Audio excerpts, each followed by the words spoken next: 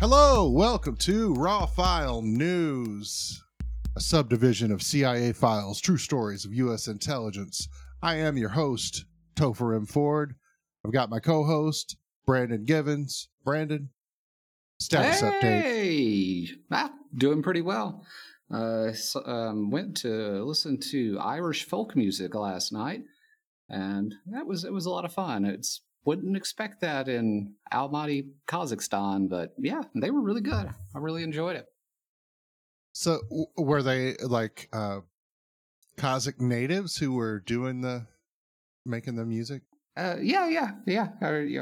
They were locals, and yeah, it was neat. They totally are into it. It's like somebody liking different ethnic music and doing really well at it and being interested, and yeah, they was it's excellent. That sounds more fun than what I've been doing with my weekend, which is painting. So, although it's fine, I don't mind painting. But yeah, I haven't seen live music in 2 years now, and I kind of miss it. um, What's so in the news? news. That's why we are talking today. Well, let's take a look.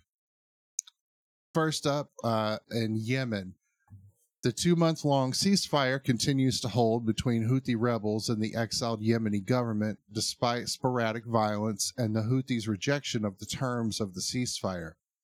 The rebel leaders initially claimed that the ceasefire was meaningless while blockades remained, keeping much needed food and other supplies from reaching the country's starving population. Since then, however, the blockade has been eased and much needed humanitarian aid has begun arriving in the country. And Hans Grunberg, the UN's special envoy for Yemen, says both sides are working to reopen the airport in the capital city of Sana'a to commercial flights and everything else.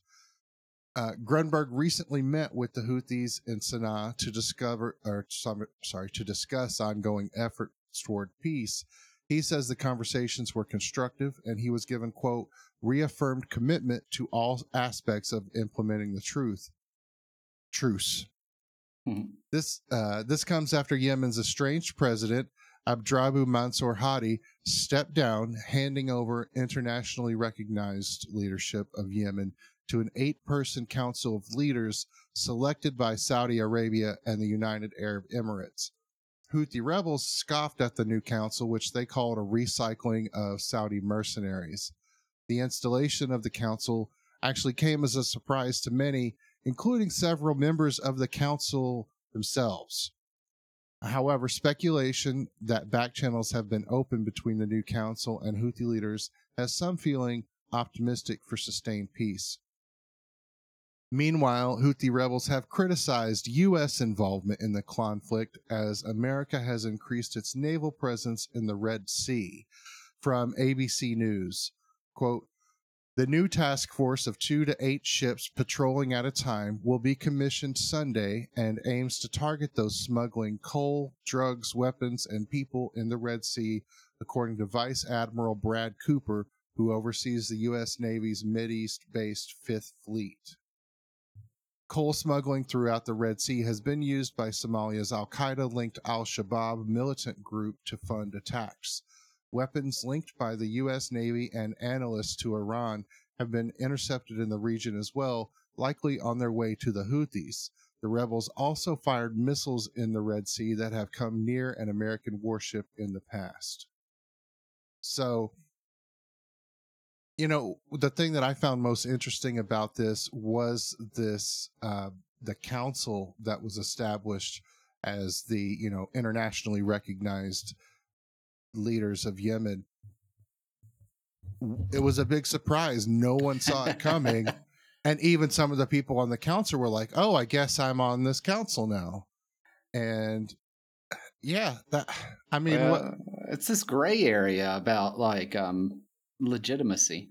The president stepped down or fled, depending on who you talk to, and well, they haven't held elections. The United Nations is recognizing this transitional government, this council of people that are absolutely, totally not puppets, even though they were picked by two foreign governments. Right. But I mean, kind of what can you do?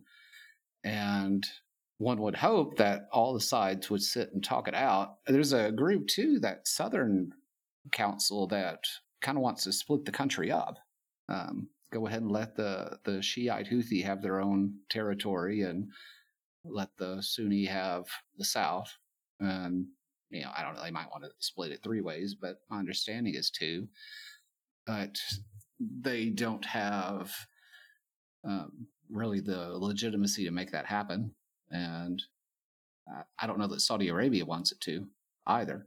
So they're trying to find a way that they could have peace, but also stop Iranian influence in the area.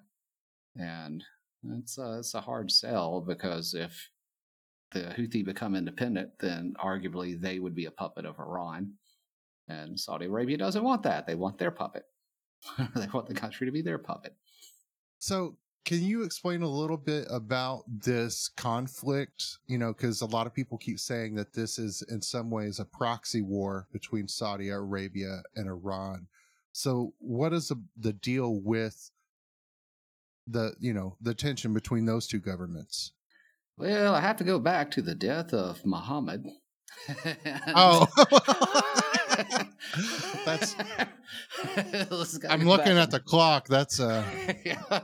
Let me see if I can make it short. There was an argument over who should lead the caliphate after Muhammad passed, and one group wanted the most competent leader, or who was thought to be the most competent leader, charismatic, and they go on to become the Sunni. And another group wanted a blood relative of Muhammad, and they become the Shia.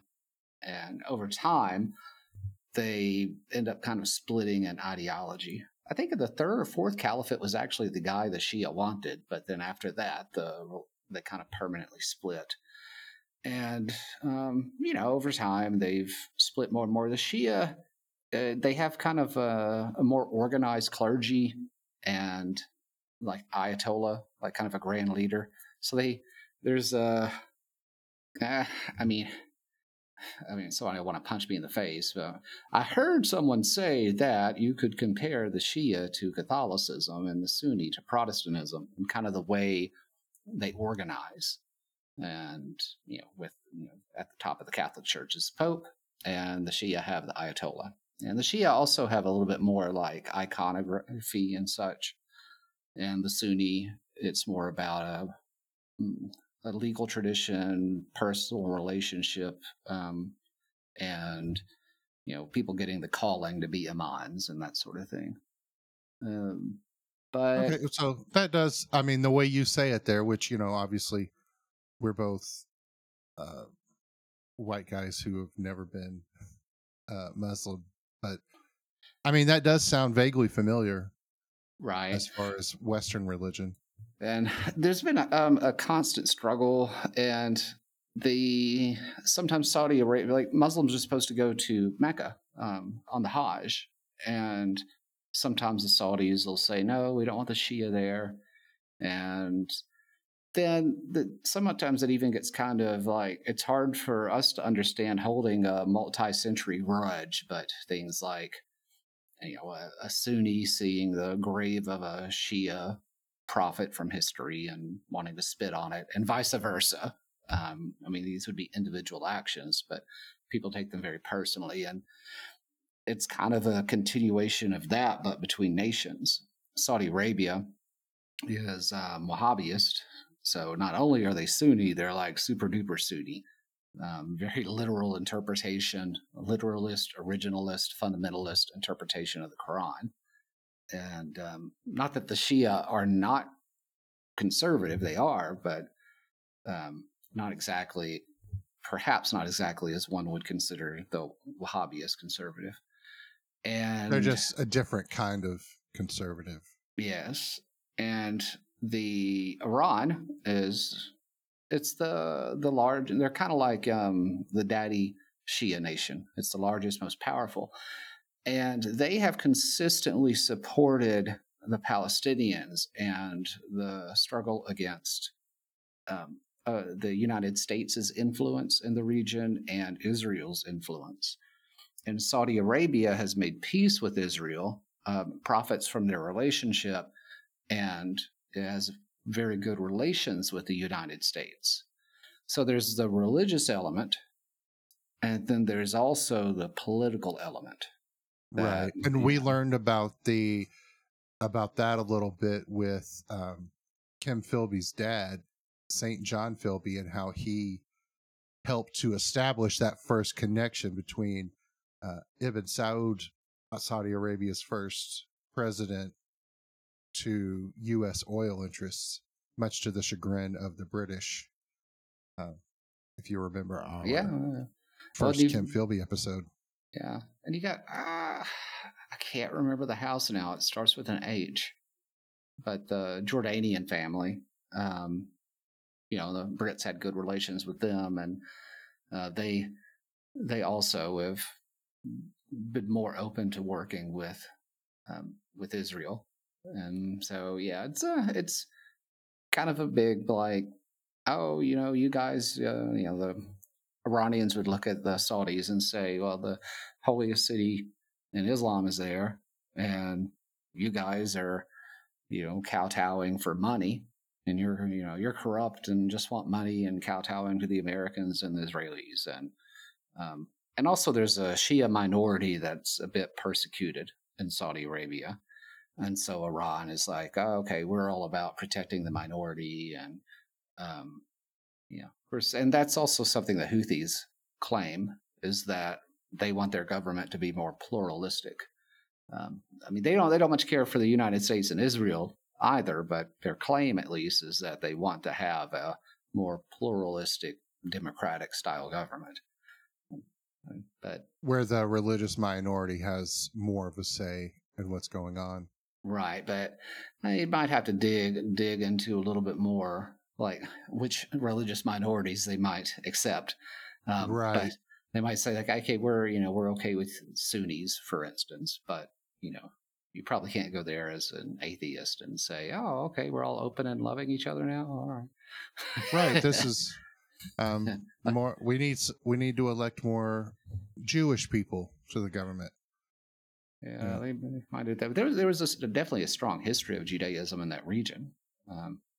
I'm speculating from my uneducated position that they would not be excited about becoming that open. Yeah, probably not. Probably not. But we'll see. Maybe they're a lot more open than we think. Yeah. All right. Well, moving on to this story about U.S. weapons sales to Nigeria. Despite concerns over human rights violations, President Biden has approved the sale of military equipment to the Nigerian government. The United States will sell Nigeria 24 Bell AH-1Z Viper helicopters, along with other equipment valued at nearly $1 billion. Back in November, Secretary of State Anthony Blinken visited Muhammadu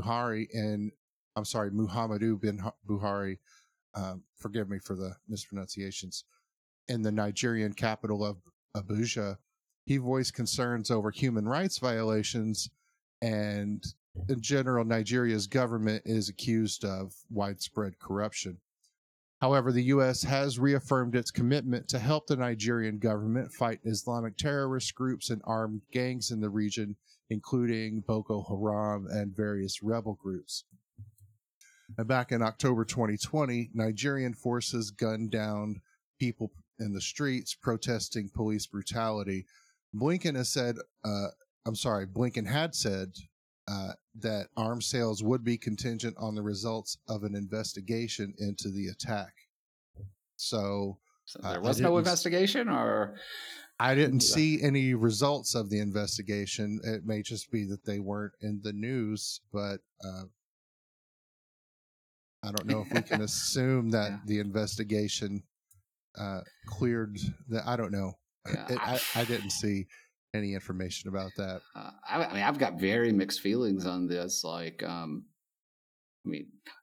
the Boko Haram and all those groups, terrorist organizations, like Nigeria needs assistance, and they need the technology to get them. I'm not an expert at terror guerrilla warfare, so I don't know if Viper helicopters are the best thing, but I imagine it would be helpful because they are in inaccessible places or places that are difficult to get to, and Right. they're kidnapping people. So I don't know that these weapons would necessarily be used on people protesting police brutality. I guess they could be. I mean, that would be Right, but that would be pretty egregious if you're sending military helicopters to protesters. So, yeah, I doubt that that's what will be. I guess it kind of sounds like, as far as Western aid in the region, the United States is kind of maybe stuck in a hard spot where, yeah, Boko Haram and these other rebel groups and armed gangs, because it sounds like it's like a mixture, like a melange of uh, terrorists and anti-government rebels, but also just gangs of people who are like bandits, yeah. There's and so that it sounds like the government does need help in doing that, because these groups are real threats. But at the same time, it also sounds like the Nigerian government's no episode of Mr. Rogers themselves. Yeah, there's a huge corruption issue there. On paper, Nigeria is incredibly wealthy, and they in all honesty, international wise, compared to other nations, they don't have a lot of debt. So at least they're not creating debt that's getting stolen by corrupt officials. The corrupt officials are just stealing the money as it's being produced, or stealing the oil as it's coming through. So what is it like in Nigeria for, your regular average citizen? It's pretty rough. Shortage of water. It's unemployment's very high. We had some Nigeria when I was in Benin. Like, Nigerians would come over to work sometimes, and it was they had a reputation for it being kind of a violent place, and even the locals in Benin. Of course, everybody's always talking about their neighbors. Oh, you can't trust them. But there was this perception that it was kind of desperate, but it counteracts, or it's contradictory, because they have they have car manufacturing, they have heavy industry. They could make pretty much anything they wanted to make. They could probably make these attack helicopters as long as they had the licensing to do it. It's just kind of corrupt, and things like extreme wealth and inequality. Oh yeah. And things like electricity goes out a lot, but anybody who's anybody just buys a generator. So if you got it's what was the Roman guy that really got mad at wealth inequality? He said we have public squalor and private opulence, and that's kind of Nigeria. Is you got walled houses and stuff, and inside they're beautiful, and they have their own generators, but then on the streets it's pretty rough. It's really poor. And that sounds familiar. I mean it's not to that degree in the United States, but it's not that far away, and it sounds like that's a situation in a lot of places in the world where a nation might have a lot of natural resources, or just wealth. The words escaping me, but the nation has some form of wealth, but the people in charge control it, keep themselves fat and happy, and let everybody else go fart in the wind. Yeah, that's well, and also if you're living behind your private walls, and you don't really care if the electricity goes out very much, as long as your electricity is running because you got that private generator. Now, you might care if it knocks your factory out that you own. You want to make sure that gets set up. So, I mean, that's kind of what that Roman kind of politician or historian was getting at, was like, Right. hey, we gotta make our public spaces beautiful, because how people will be inspired by what's around them. If you got a bunch of just junk on the ground and people are throwing junk there, they don't take pride in their surroundings. And if you lock yourself away, then you don't care about what's outside. So make beautiful parks, make nice ponds, and have Right. beautiful statues. So A people rising want to tide go. lifts us all. Right. Yeah. Yeah. So, but yeah, that doesn't really seem to have that there, and it's sad. And because, I mean, the country, its population is just exploding. It was like Benin, like a lot of those regions, the GDP grows, but um, not per capita, because their birth rates are higher than their economic growth.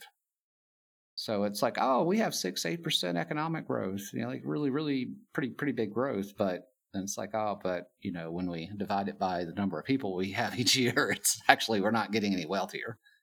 Right. Uh,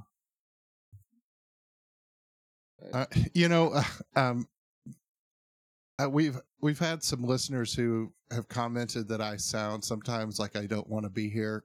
That this is a chore, and I think the reason for that is because so much of what we're reporting, it just sounds terrible, and it bums me out. To understate it. It's depressing, and it's also frustrating, because most of these problems are a result of greed and wealth hoarding, just pointless greed too. That because I feel like there's greed, right? And that I want a lot of money and I want a nice big house. And then it's like, okay, I mean, whatever, that kind of sucks. But okay, you've got your big house. You got a fat bank account. You got more money than you could possibly spend. You've got more money than your kids could spend. Why do you have to keep hoarding wealth? Why do you have to keep, and there's like no admission from this side that their wealth hoarding hurts a lot of people. Either no admission or that they just don't care. West Africa is complicated with that, though. Like, uh, between the rich and poor, like the regular people, they often don't like the idea of anyone saving money. And if you have money or save money, you might be considered kind of a bad person, because you're supposed to share, or you're supposed to, if somebody in your community is hungry, then you got your cousin calls you, oh, I didn't eat tonight. Oh, you go, oh, come on over, we'll feed you. Or, oh, your cousin calls you and it's like, oh, my kid I don't have books for my kid. If you've got the money, you're supposed to give it. And some of the elite, they might be a little more westernized, but at the same time, they were the elite before. I mean, they do like it's kind of fashionable to blame that on people becoming like the Europeans. But I mean, I think for hundreds of years, it looked very similar. Like you had wealth hoarders there and then wealth sharers. Yeah. But at the same time, it kind of kept the sharing kind of keeps people down a bit, because I've talked to these Peace Corps volunteers that their whole thing was helping women learn to save their money, and they would all kind of pull it together and make their own little private bank. And they were like, I can't save money. And it wasn't so much that their expenses were so great. It was, well, as soon as I get home, my sister's going to ask for something, or my mom's going to ask for something, or my cousin. And so it's gone. Like, and I can't say no. Like, if I say no, I will be socially blackballed. And, it's like you called me up and was like, oh, Brandon, I'm about to mess up your mortgage payment or something. I might just say, well, that sucks to be you, or something. But I mean, maybe I'll help you, but if I don't, society's not going to be mad about it, especially, I guess your brother, sister, your immediate family, people might look at you weird if you didn't help if you could. But But it's not as strong a right. taboo. And your cousins and second cousins and all that, so I know people that ended up making what would be like an American salary, but they were local and just like they had nothing because cousins and everything were just constantly, oh, I gotta pay for my kids' tuition, I gotta get this, I gotta get that, and they just can't say no. Right. And then it ends up, you're like, well, why am I going to work really hard, or why am I going to try to save if whatever I have, I'm going to have to give it up anyway? So it creates this kind of rough cycle where then you're demotivated because, I don't know. But, I think it kind of worked in a more small rural setting, but I don't think that it where you have like a very high mortality rate, but I don't think it necessarily is functioning very well in what we call like a capitalist society. Right. And that's neither good nor bad. It just kind of is. Yeah. I just finished this book by Sebastian Junger called Tribe, on homecoming and belonging, I think is what it's called. Yeah. And really great book. The focus of it is kind of like how society treats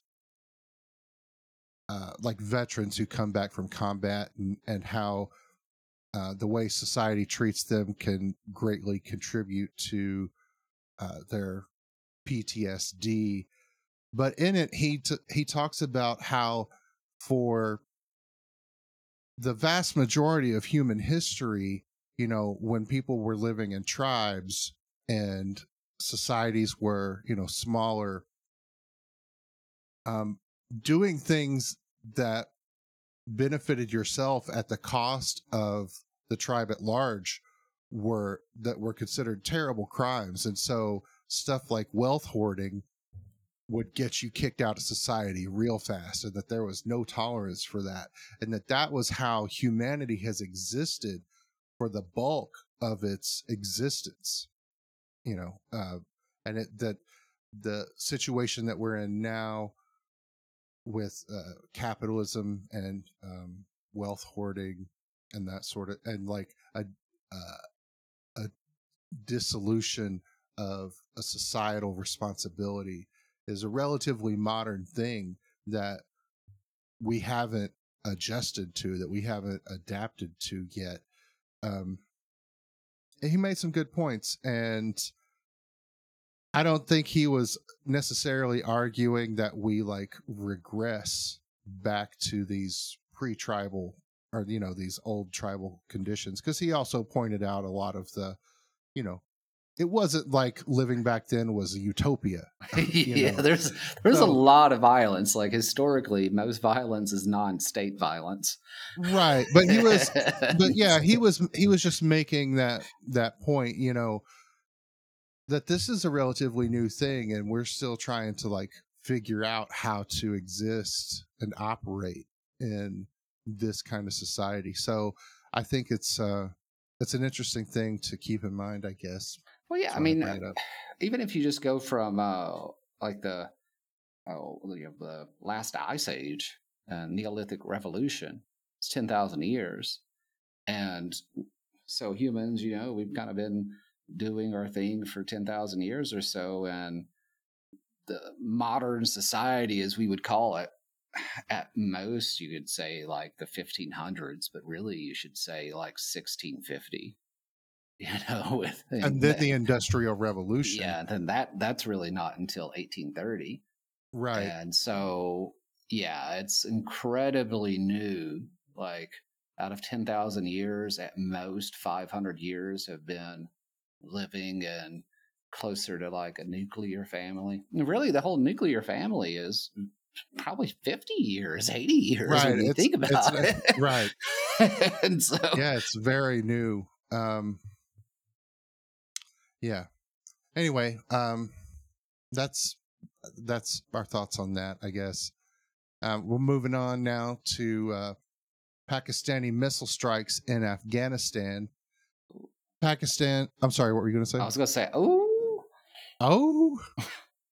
Pakistan's ambassador to Afghanistan was summoned by Taliban leaders on Saturday, April 16th, to answer for Pakistani missile strikes in the Khost and Kunar provinces. Over the past week, Pakistan has launched over 1,500 missiles into Kunar at what it claims were terrorist holdouts. Pakistani officials say terrorists from the region have been illegally crossing the border into Pakistan to carry out attacks. This is in addition to what the Taliban claims that there have been also like helicopter attacks and other military attacks in the region that have been killing civilians as well as, alleged terrorists. Reuters reports, quote, a local Taliban leader in Khost, Malawi Muhammad Rais Hilal, said 2 districts were bombed by Pakistani helicopters and 36 people had been killed. While Pakistan says the military attacks targeted terrorists, Taliban officials say the attacks have destroyed civilian homes, forcing peaceful Afghanis to flee. They warn that continued attacks will result in serious consequences. So, I don't know what serious consequences they mean. I don't know how well Taliban, they don't just write a strong letter. that is true. But at the same time, they do have to, I think that they've been walking kind of a tightrope to maintain their legitimacy on the international stage. So, they want that money that's locked up. Right. Yeah. Pakistan, it's like, they turned a blind eye, hid bin Laden, and that doctor that helped us find him I'm pretty sure he's still locked up there. I haven't heard otherwise, and I think I read up on it a year ago or so. Yeah, we really did that guy dirty. Yeah, I'm very sad about that. I mean, I was like, and also it teaches other people to not trust the U.S. It was like, we get in sometimes people, they think that we are the CIA or something and will message us asking for like missions and stuff. And I'm like, they're from other countries half the time. I'm like, why would you, why would you trust us? Don't you know what happens? No, you're going to end up in jail somewhere. Yeah, don't do that, people. Anyone who's listening, we are not the CIA, and we cannot help you. Well, and I wouldn't message the CIA in general. Don't message the CIA. We can't help you, but also it's a bad idea in general. So you're working, if you're not a U.S. citizen, and I'll totally rat out my own nation for. It's like, oh no. But in Pakistan, they've hid these guys and worked with these guys for a long time, and so it's kind of like Pakistan has experienced what the U.S. experienced with. We gave these guys all kind of weapons and helped them fight the Russians, but now, and Pakistan played both sides during the Afghan war. They supported the U.S. at least by face, but they seem to kind of turn a blind eye to a lot of the Taliban's shenanigans. There are a lot of Pashtuns in Pakistan, and the Taliban are a Pashtun tribe or organization that's mostly Pashtun. And so, it's that whole, trying to play all sides, but now the U.S. military isn't there, and they've been given weapons to a bunch of radical people, and weapons float around, and now they got to deal with it. Right, and maybe the way they're dealing with it isn't the best way. I mean, I don't know, but they're certainly making a lot of people angry. Yeah, and people there do seem to get upset pretty easily. I guess if you call people snowflakes, that might be it, because you say the wrong thing about a religion or something, and people get kind of mad. So yeah, I don't really know how they're going to fix this. Right. Well, we'll move on then, because we don't know how to fix it either. So, Yeah. we're going to talk now about Japanese-Russian tensions. On Friday, April 15th, the Russian Defense Ministry announced that Russian submarines had successfully test-fired Caliber cruise missiles in the Sea of Japan. This is part of an increase in Russian military presence in the area, including near territory that Russia and Japan both claim as their own. Japanese officials lodged an official complaint with Russia immediately following the exercise, and the Japanese government has stepped up its intelligence gathering efforts. Japan Times reported Thursday's Russian missile test also came a day after the U.S. 7th Fleet said it was conducting joint naval exercises with the Maritime Self-Defense Force in the same waterway. Those drills, which have involved the USS Abraham Lincoln aircraft carrier and MSDF warships, were largely seen as a show of force amid North Korea's recent missile launches and work to repair its main nuclear test site. So a lot of stuff going on in that small region of the world. Yeah, Japan and Russia never signed a peace treaty after World War II. And so, I mean, they have like open relations or whatever, embassies, but they still haven't officially ended the war. And there's some islands that are de facto Russia. Right, because Russia like seized them during World War II, right? Yeah, and Japan claims them. And so that's kind of what this is maybe about. Japan might be waiting for an opportunity. But I don't know if they. I mean, I guess legally they could. I mean, they're supposed to only act in a defensive manner. But if those are their islands and the issue was never settled, then perhaps they could jump in and claim them. And since like 80% of Russia's military force is occupied right now, it might be the time to do that if it's going to be done. So those Russian missile tests are likely Russia going, don't even think about it. That's my thought. Yeah. So, we're still here. Yeah. I know you think we're not paying attention, but we're still here. I know what you're thinking about. You better not touch that cookie. Yeah. Yeah. Especially with U.S. forces, floating around the area, poking around. Yeah, I don't think Russia can afford. I don't know how important the islands are to Russia strategically, but they certainly, if nothing else, they don't want to lose face amid everything. Having Japan like swoop in and go, oh, we got him back. Well, yeah, I mean their first major, humiliating defeat. I don't know. You could argue there were other humiliating defeats, but they were defeated by Japan. In their war against each other, and back in the days of the Tsar. Yeah, and that was pretty tragic for the empire. And it's like a European nation defeated by an Asian nation. What? It's like, oh yeah, right. Yeah, I underestimated the Japanese.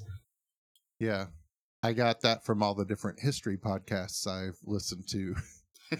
Tsar Nicholas was like, whatever, those stupid Asians, because he was insanely racist, was like, whatever, we can mop them up and get them out of there, no problem. And then Japan destroyed their entire navy.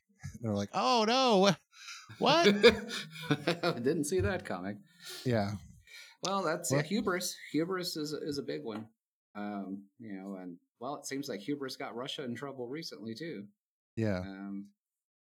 Yeah. Well, hubris takes down many a strong nation. Yeah. Speaking of threats to Russia, we have Finland, Sweden, and NATO. Sweden and Finland have shown increased interest in joining NATO following Russia's invasion of Ukraine, despite warnings from President Vladimir Putin against this. The Finnish government has moved to fast-track membership in NATO while expressing hope that Sweden will join them. Finland's Prime Minister Sanna Marin spoke at a joint press conference in Stockholm on Wednesday, April 13th, saying, quote, Russia's invasion of Ukraine has caused Finland to review our security strategy. I won't offer any kind of timetable as to when we will make our decision, but I think it will happen quite fast, within weeks, not within months. The security landscape has completely changed. Sweden, however, says it's looking at other options. From Yahoo News, quote, Sweden has decided to examine a range of security-related options, including deepening Nordic defense cooperation and urging the European Union to develop enhanced defense policies to offer greater military protection to EU member states that border the highly sensitive Baltic Sea and High North regions. On Thursday, April 14th, Dmitry Medvedev, deputy chair of Russia's Security Council, this guy, said, quote, Russia would need to bolster its defenses in the Baltic Sea region. This would include the deployment of nuclear weapons if Finland and Sweden were to join NATO. In this situation, there could be no more talk of any nuclear-free status for the Baltics. The balance must be restored. But Lithuanian Defense Minister Arvydas Anušauskas found Medvedev's statement puzzling, stating that Russia already has nuclear weapons in the region. According to a report from Reuters, he said, quote, the current Russian threat looks quite strange when we know that even without the present security situation, they keep the weapon 100 kilometers from Lithuania's border. Nuclear weapons have always been kept in Kaliningrad. Is that it? I think so. Kaliningrad, the international community, the countries in the region are perfectly aware of this. They use it as a threat. So, Russia's saying, if you guys join, we're going to put nuclear weapons in the region. And Lithuania's like, bro, it's already there. Huh? That'll be a short trip since, so. Yeah, it's like you're going to add a second one? Okay, well, one's all you need. All right, a second, huh? Right. At this point, it seems like nuclear weapons are Russia's that's their last resort as far as, influencing, trying to coerce people from joining NATO. And at some point, someone's going to call their bluff. Yeah. Because they just keep shouting nuclear weapons, because we see their military is not, people were worried. What's the Russian military like? They're probably pretty strong. And now we're like, maybe they're not as strong as we thought. So yeah, they've got a lot of really good equipment, but if it's not maintained, it's not going to work very well. And if you got people stealing the fuel and stuff, it's not really going to go very far. Right. So, yeah, I am worried that they're going to do at least like a tactical nuke or something, and just to see, and if they do one and there is no like overwhelming response, then they're just going to do a whole bunch more. Right. And I don't know that the U.S. stance on nuclear weapons has, the use of them has changed over the years.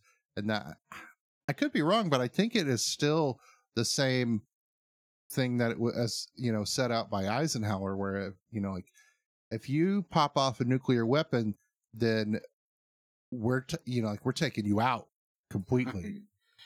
And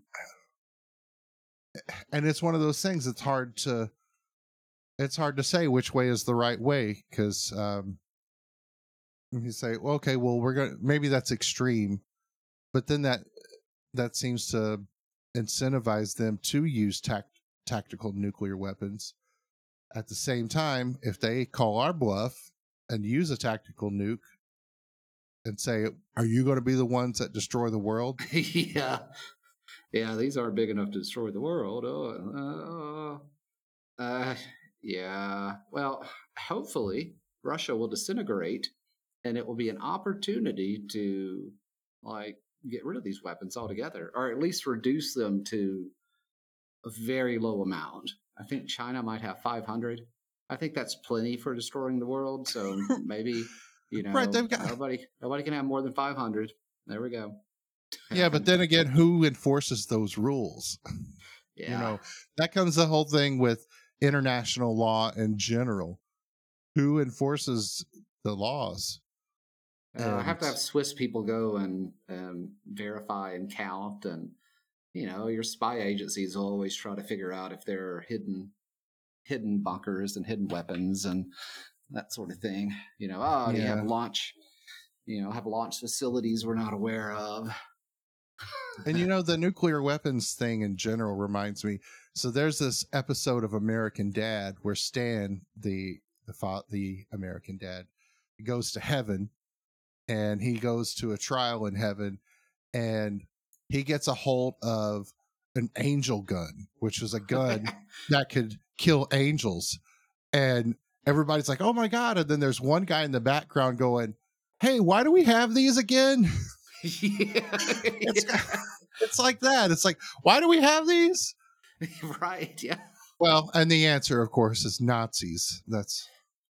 Yeah. But, They'll stop the Nazis. And, but, so but, then we but, had to drop some on Japan, prove they worked, or right.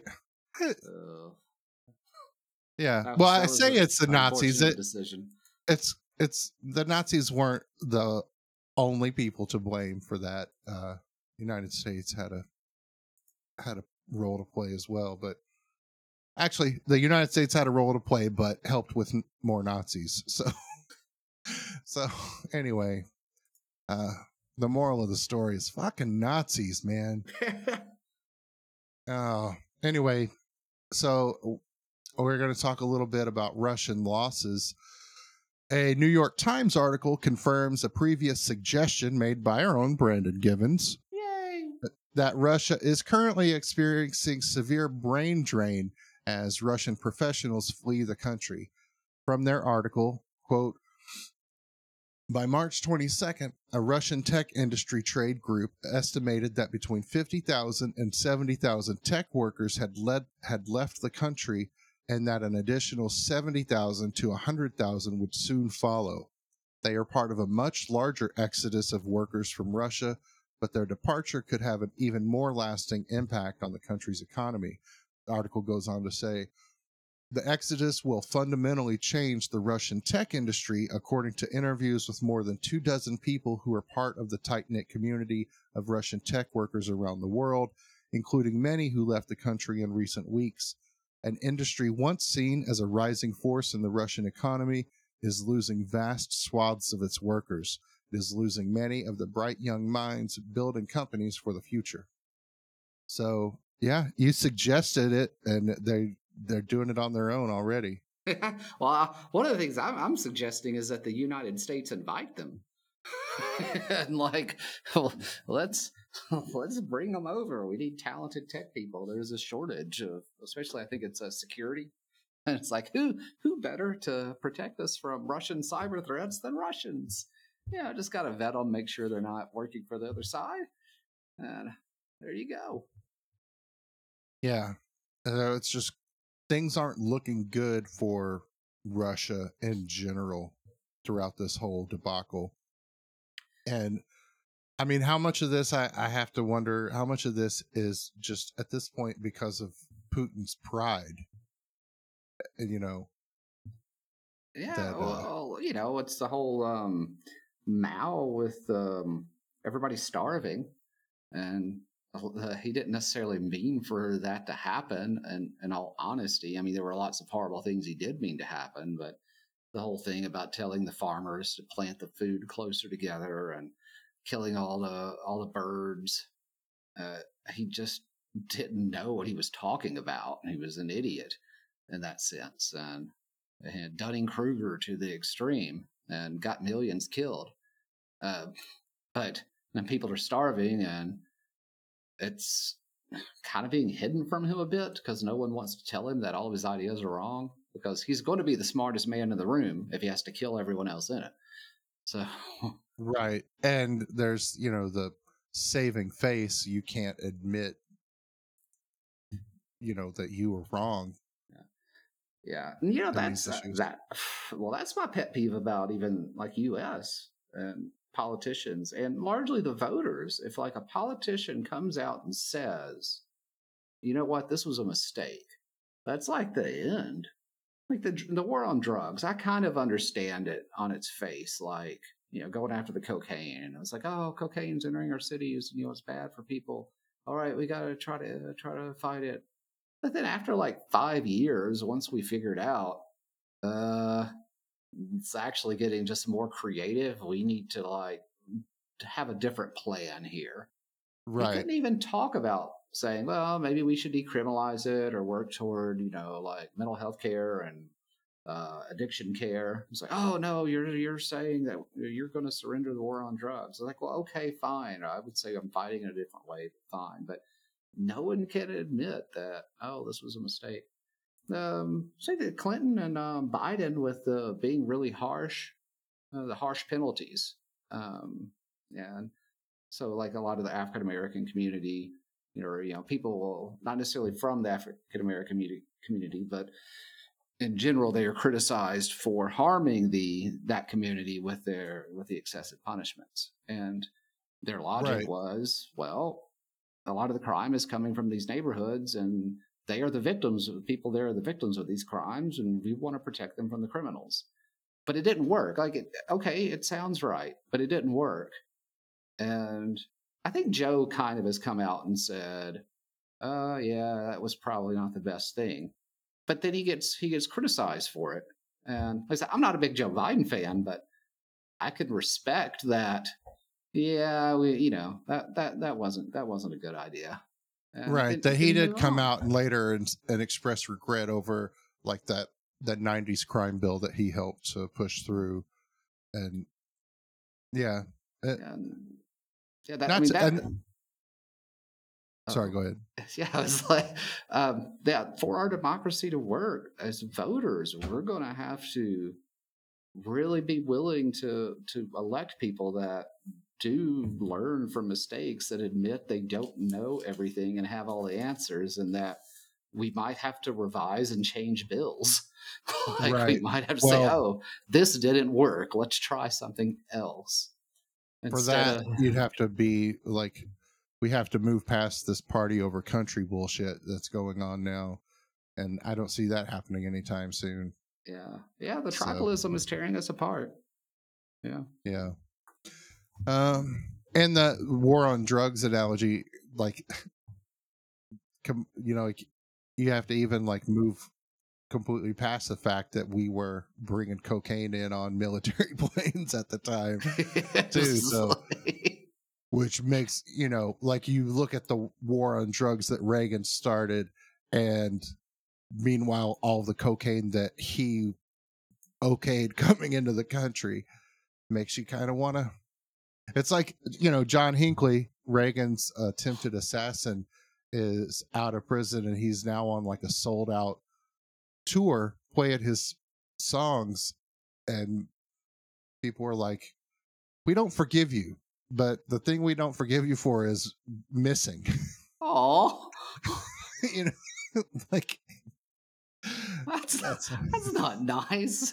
Well, wasn't that the guy that thought he was like crazy? He was mentally ill. He was he was like trying to get the approval of Jodie Foster, and he thought that shooting Ronald Reagan would do that. I don't know the full story, but yeah, he's finally out of prison. He's making music, and people are welcoming him with open arms. Apparently, I don't have an opinion on that. I'm just saying what's going on. I don't know that I would go see Hinckley. I wouldn't either. All right. So we also have big news in Russia. Scoring a big win, Ukraine says it's responsible for the sinking of the Russian warship Moskva on Thursday. Kyiv says its missiles downed the vessel, a claim corroborated by U.S. officials. Moscow claims, however, that bad weather and a fire in the ammunition storage were what actually destroyed Russia's largest warship. The sinking of the Moskva is the largest naval loss since World War II. I've also seen that some outlets are reporting that Elon Musk's Starlink satellites helped Ukraine target the warship and that Moscow has declared digital war on Elon Musk. Though I have yet to find any actual official reports yet. So that part of the story is kind of questionable because all of the websites that I found reporting it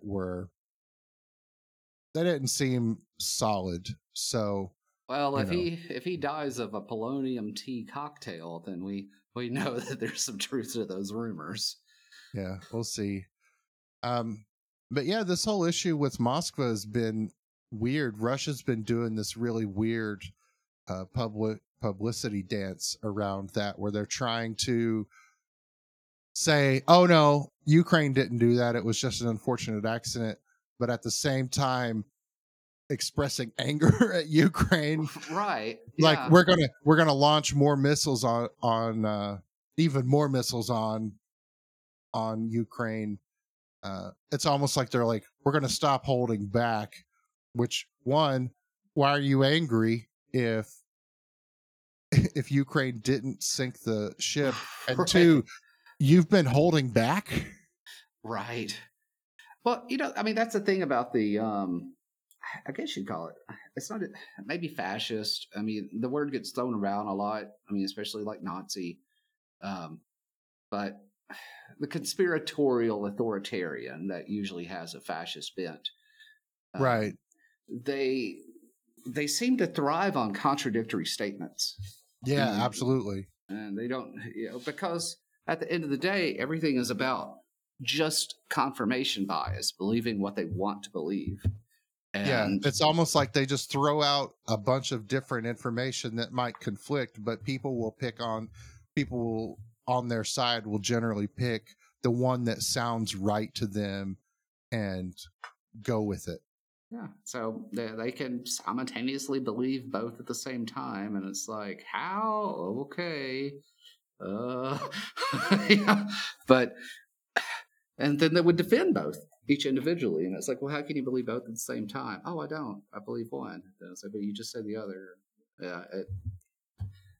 So you can bang your head against the wall on it, or depending on the individual, you can try to use the Socratic method, but but it is a big deal. Like major flagship getting knocked down. Like, oh, that's a David and Goliath story, right?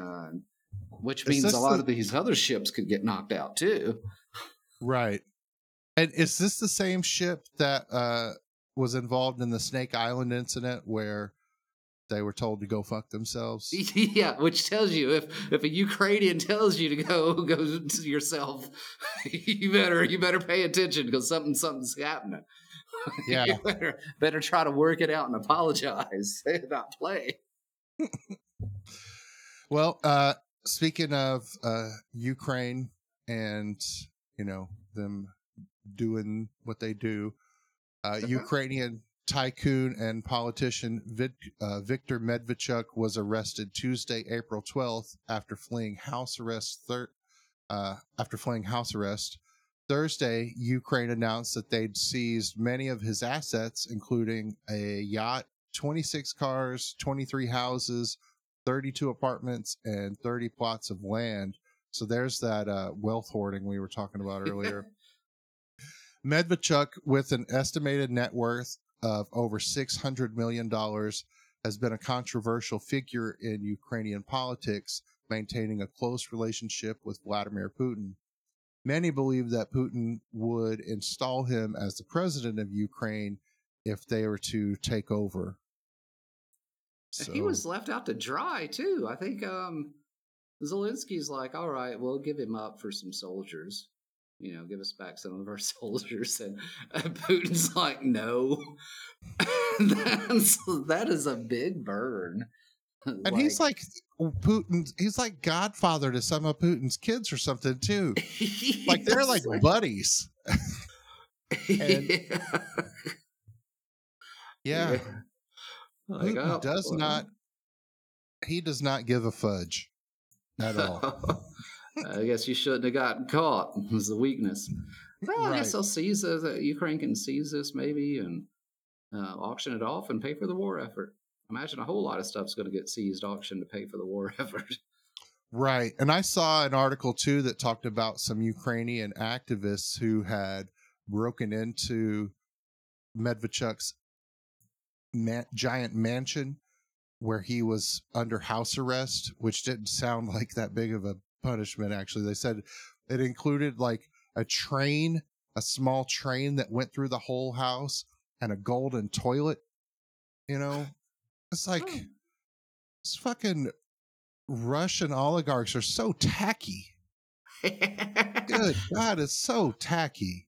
Yeah, well, there's a certain style of wealthy tacky. Yes. Style in quotation marks. Come on. Yeah, there's a certain style.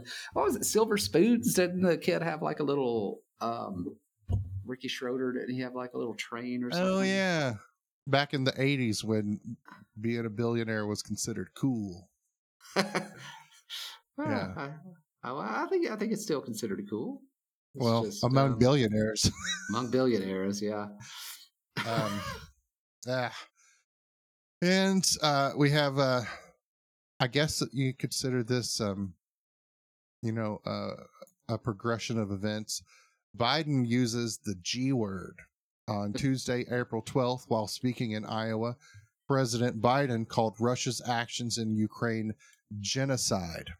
Afterward, he reaffirmed his statement, saying, quote, "Yes, I called it genocide. It's becoming clearer and clearer." Other world leaders have been hesitant to agree. France's President Emmanuel Macron said, quote, "I am prudent with terms today. Genocide has a meaning.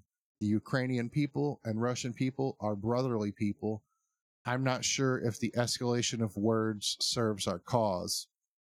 Canadian Prime Minister Justin Trudeau approved of Biden's word choice, but stopped short of claiming genocide himself, saying, quote, "There are official processes around determinations of genocide. I think it's absolutely right that more people are talking and using the word genocide in terms of what Russia is doing and Vladimir Putin has done, the way they are targeting Ukrainian identity and culture. These are all things that are war crimes that Putin is responsible for." So that's a weird little dance. Yeah. Well, I mean, the UN definition might be a little bit loose, but these war crimes that Justin Trudeau speaks of fit that definition of genocide. I mean, I guess you could say, well, if genocide only means attempting to wipe out every member of a race or cultural group, geno being for like the genetics, so the race, then perhaps not. But it begins to be a little silly making that distinction. I mean, you've got a group that is killing civilians on purpose, not only with reckless disregard, but on purpose, and using rape and torture as a form of terror. Like, I'm 2 degrees of separation away from someone that was in Ukraine. It's kind of a young fellow. His village was overrun. He hid in the cellar, and eventually it was liberated. But the Russians were going around, and any like 20-something-year-old male they found, they were shooting. And I mean, that's not genocide because they didn't also shoot the women. I mean, like, what's what's our argument here to say, oh, well, and what I'm kind of hearing from people that, they're largely like kids in this area that are maybe their parents support Russia or something. So they kind of repeat the talking points, and they're saying the same things that I see, like a lot of people in the U.S. seem to be saying too, the same talking points, like, oh, well, you can't really compare them to the Nazis because the Nazis, they like rounded up Jews and stuff, and we're trying to wipe out an entire group, and that's not really what's happening here. And it's like, well, they're acting just like the Germans did in World War II. They're going in, they're attacking civilians, they're killing civilians and terrorizing people. I mean, that's acting like the Nazis. Like, and comparing them to the Nazis is not an exaggeration. And also, do they need to do exactly the same stuff that Nazis did for it to be terrible? And for it to be apparently seems to be their argument, or at least to use the N word. The Nazi used to use that N word. They have to do exactly like them, otherwise it's fine. Otherwise they're just doing what normally happens in war. Apparently, that's the other thing. Is this is what NATO does. This is what normally happens in war, and they're not doing anything NATO hasn't done. And I'm like, no, that's not true. I mean, I'm sure NATO troops have committed war crimes. War crimes happen. They do, and it's very unfortunate, and people should be prosecuted for them. That doesn't justify them. No, it doesn't justify them. It doesn't justify. Yeah. It's like, some NATO troops committed war crimes in Korea in the 1950s. Therefore, we can't hold Russian troops accountable for targeting civilians in Ukraine. What? We can't say what they're doing isn't so bad. It's like, no, it's so bad. It's bad. Right. And also it's happening now. Right. It's currently still happening. We can't, we're not even to the point yet of discussing consequences for it. We need to stop it. Right. Yeah. Some things that are kind of I'm seeing also in the Russian television is again, it's like the same stuff in the U.S. They took some talking points from U.S. conspiratorial thinking.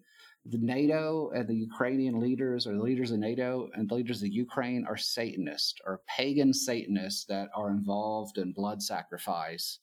And they started this war to create blood for, and worship of their gods. They're immanentizing the Eshtan.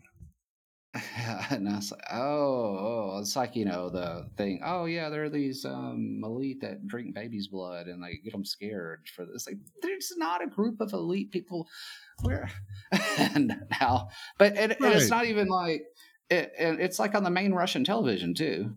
I mean, at least with the US, it's like a subgroup on Reddit or something. Right. It's like, yeah, that's. They're also there's another. This is something I saw today. A show did mention it's kind of a silver lining, or it might be a way out, but it's it's good. There's one that's good news and one that's bad news. The good news one is the guy was saying, well, we don't really want to get involved in Afghanistan, and we've already accomplished what we wanted, so we should just go ahead and end the special military operation. Now, by ending the special military operation, I'm not sure if they mean hold what they've got or if they mean pulling out entirely. I would think it means hold what they've got, but stop any attempts to advance. But that seems to be talking about ending it, or they're trying, like, the media was allowed to discuss ending the special military operation. But they've also moved the talk, since Moscow was hit, to saying this may be a war against NATO. Instead of it being Ukraine, NATO is to blame. NATO is to blame. Well, simultaneously, it was an accident on board the ship, and the Ukrainians doing it. Now it's NATO as well. So we got three different realities at the same time. But if they're at war with NATO, then they can call up the reservists and the conscripts. And that might be what they're planning to do. Right. Yeah, it kind of seems like sometimes Russian media is like how the Russian government can sort of test the waters to see how these sorts of things will be received. Oh, yeah. Well, that kind of that sums up our news for the day. We're going to end with our weird file. And today, for our weird file, we are going to discuss the CIA's Operation Acoustic Kitty. That's kind of crazy, but that's the point. So I'm going to dive in here. We're going to start. This is from Stephen Kinzer's Poisoner in Chief, a book that we used in our very first episodes on George Hunter White, and it's a great book. I highly recommend it. We're building up on our website, ciafiles.net, a suggested reading list. So, and it's in progress. There aren't a ton of things on there now, but I'm adding to it. And I suggest if you're interested in reading on more things about the CIA and intelligence in general, check it out. We've got a lot of links there for a lot of good books. So, this is from Poisoner in Chief. Silent CIA officers watched intently as a veterinarian anesthetized a gray and white cat on the operating table of a modern animal hospital. When the first incision drew blood, one of the spectators, an audio engineer from Gottlieb's Technical Services Division, felt faint and stepped back to sit down. The others followed the vet's every move. He implanted a tiny microphone in the cat's ear canal, connected it with ultrafine wire to a 3/4-inch long transmitter at the base of her skull, and added a packet of micro batteries as a power source. Then he sewed up his incisions. The cat awoke and, after a recovery period, behaved normally. So, in 1962, the CIA was flush with cash and an open mandate to try anything and everything they could imagine to fight communism. At some point, someone said, possibly while tripping on acid, "Hey, maybe we could use cats as spies." So they reached out to someone with experience in training animals for military applications, Bob Bailey. Now, Bailey had been the head of animal training at Naval Air Weapons Station in China Lake, California, where he'd worked to train dolphins for tasks like detecting sea mines and retrieving lost tools from underwater. In 1965, Bailey left California and headed to scenic Hot Springs, Arkansas, to work with Keller and Marion Breland at their company, Animal Behavior Enterprises. The Brelands had studied under famous psychologist B.F. Skinner and worked for businesses like Kellogg, training animals for food commercials and conventions. Shortly after arriving in Hot Springs, Keller Breland died of a heart attack, and Bailey took over most of the business operations of the ABE, as well as their other enterprise, the iCube Zoo, a tourist attraction where people could see animals performing entertaining tasks. From the Encyclopedia of Arkansas, quote, "The zoo had common animals such as chickens, pigs, ducks, cats, dogs, and raccoons performing short, trained acts that demonstrated how animals could learn certain behaviors through repetition and reward. A popular exhibit involved a chicken named Casey who would peck at a small baseball bat to, quote, hit a home run in a small controlled baseball field. After getting a hit, Casey would round the bases in the correct order and receive an edible reward. The behavior of the Breland's animals exhibited the training methods used in their conditioning, none of which involved punishment. Their behaviors were reinforced by means of reward." So the CIA and Bailey built a 270-acre farm near the IQ Zoo where they conducted experiments to see what they could get animals to do. This is from an article from the Smithsonian Magazine. Quote, "We built towns like a movie set. There'd be only fronts." Without disclosing who they were working for, Bailey had his team rearrange the town according to photographs they were given. There were also field demonstrations, including one at the Watergate Hotel in Washington, D.C. "This is the room we want to get to," Bailey says he was told. "Can you get your Raven up there to deposit a device, and can we listen?" "Yes, we can." The bird would be conditioned via a laser spotter to pick out the room. At Fort Bragg, North Carolina, Bailey created a so-called squab squad. Say that 3 times fast. Pigeons that would fly ahead of a column and signal the presence of enemy soldiers by landing. In tests, the pigeons, says Bailey, thwarted more than 45 attempts by Special Forces troops to ambush a convoy. But as was so often the case, field operations revealed a problem. There was no way to retrieve the pigeons if they saw no enemy troops. Now, when the CIA decided to target an Asian official who allowed cats to come and go during their meetings, Bailey and the technical services staff, the CIA's James Bond-esque mad science lab, were tasked with turning a cat into an intelligence agent. It's worth noting here that the technical services staff, headed by Zen sociopath Sidney Gottlieb, was responsible for the genesis of MKUltra. Bailey worked on training cats, who are generally not known for being open to suggestions.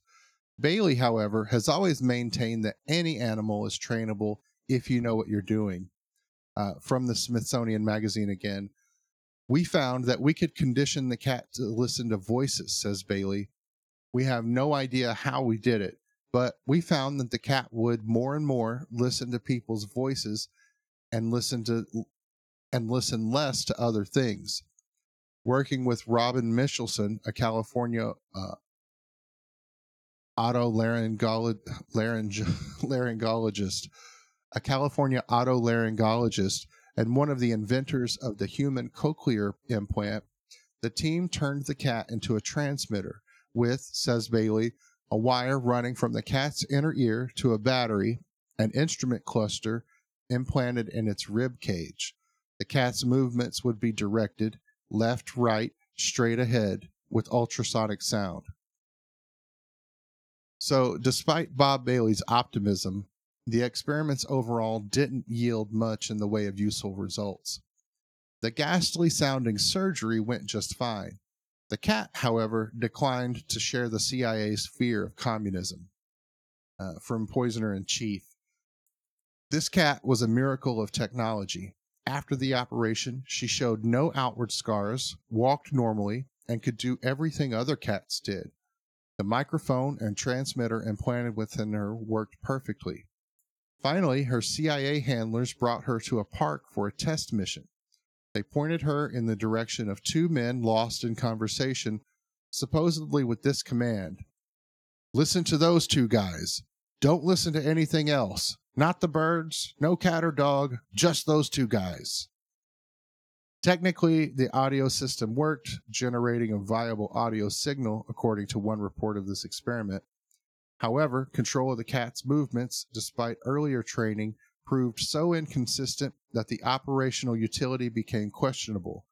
Over the next few weeks, Acoustic Kitty was exercised against various operation scenarios, but the results failed to improve." In the book Wizards of Langley by Jeffrey Richelson, an ex-CIA official named Victor Marchetti claimed that the program ended when a field operation went severely off script. He said, "They put the cat out of the van and a taxi comes and runs him over. There they were, sitting in the van with all those dials, and the cat was dead." Bailey, however, said this now infamous anecdote isn't actually true. Whether true or not, efforts to turn cats into covert listening devices came to an end in 1967, 5 years and between $10 and $20 million later.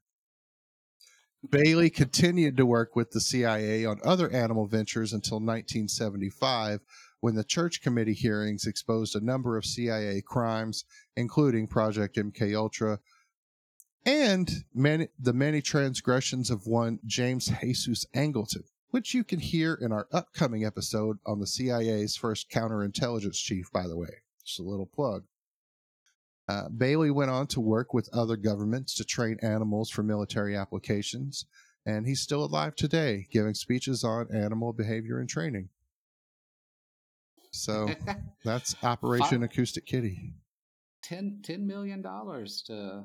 Yeah, I saw various numbers in different articles. Like one said 10 million, one said 15, one said 20 million. So, I mean, it's hard to know, who can you trust on those.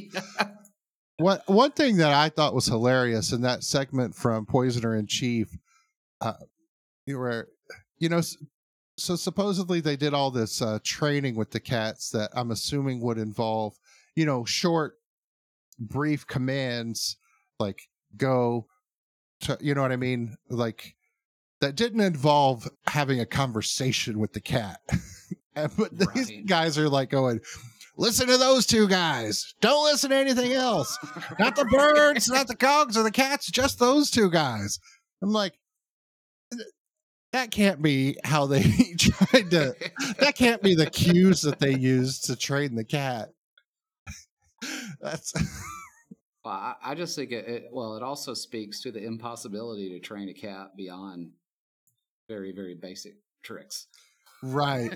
Well, that's something that kept coming up too. That's actually in the one CIA document that's been made public about the experiment, because the people for that Smithsonian Magazine article, which by the way is a great article, it's got a lot of more information than we included here.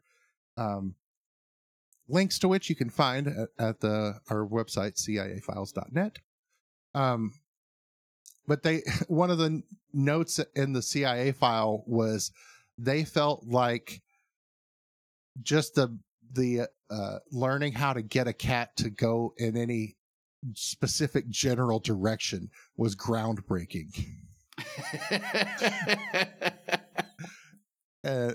Which I thought was hilarious. Yeah. It's like, okay, well, I don't know if they'd spray whoever it is with tuna or something, tuna juice. Yeah, well, that wouldn't. Follow them yeah, but that might not keep the mission so covert. So like, somebody just spray me with tuna juice? Why do I smell like tuna now? And why is that cat following me? I'm very suspicious of all this. So, but yeah, that's Operation Acoustic Kitty. It's a thing that happened here in the U.S. It's pales in comparison to last week's story about, or not last week's story, week before last, about the Doomsday plane, the Flying Crowbar, Project Pluto. But so, despite the fact that they, surgically mangled a cat, this is a relatively lighthearted story. I saw I think it was in Riga, Latvia, the museum, and they had the taxidermied animal. This was Soviet though, but they put a dog's head on another dog. So I've heard about that. Two head. Yeah, I saw the creature. I saw the video too that they were showing, and I mean the dogs seem to be kind of happy, but that's just kind of their nature. But yeah, right. It's cruel looking. It's like, oh. Yeah, I'm sure that it can't be. That doesn't sound like a bonus to have two heads. Yeah, the Soviets are like, we will one up your cat implant, your audio implanted cat, and see you a two-headed dog. Yeah. All right. Well, that is our episode for this week. Check back with us next week, same time and etc. In the meantime, be sure to follow us on the socials, facebook.com/CIA Files, Instagram @CIA Files, Twitter @CIA Files Podcast. And like I mentioned before, and will mention again repeatedly, our website, ciafiles.net. You can, and there are links there to our merchandise, which is at Threadless. And if you feel like supporting the podcast with, just $1 or some sort of, small token, There are links there too to our Patreon and to Buy Me a Coffee, where you want to give us just a little bit, no pressure, totally up to you. We are doing this. We're still at the phase of spending money to get to do it, as opposed to making money. But it's a labor of love, and The listeners are going up. good. That's good. Thank you. Bring them on. The more, the better. In the meantime, we hope you have a great week with no war crimes or humanitarian rights violations, and in general, a pleasant week. So see you later. See ya. Bye-bye.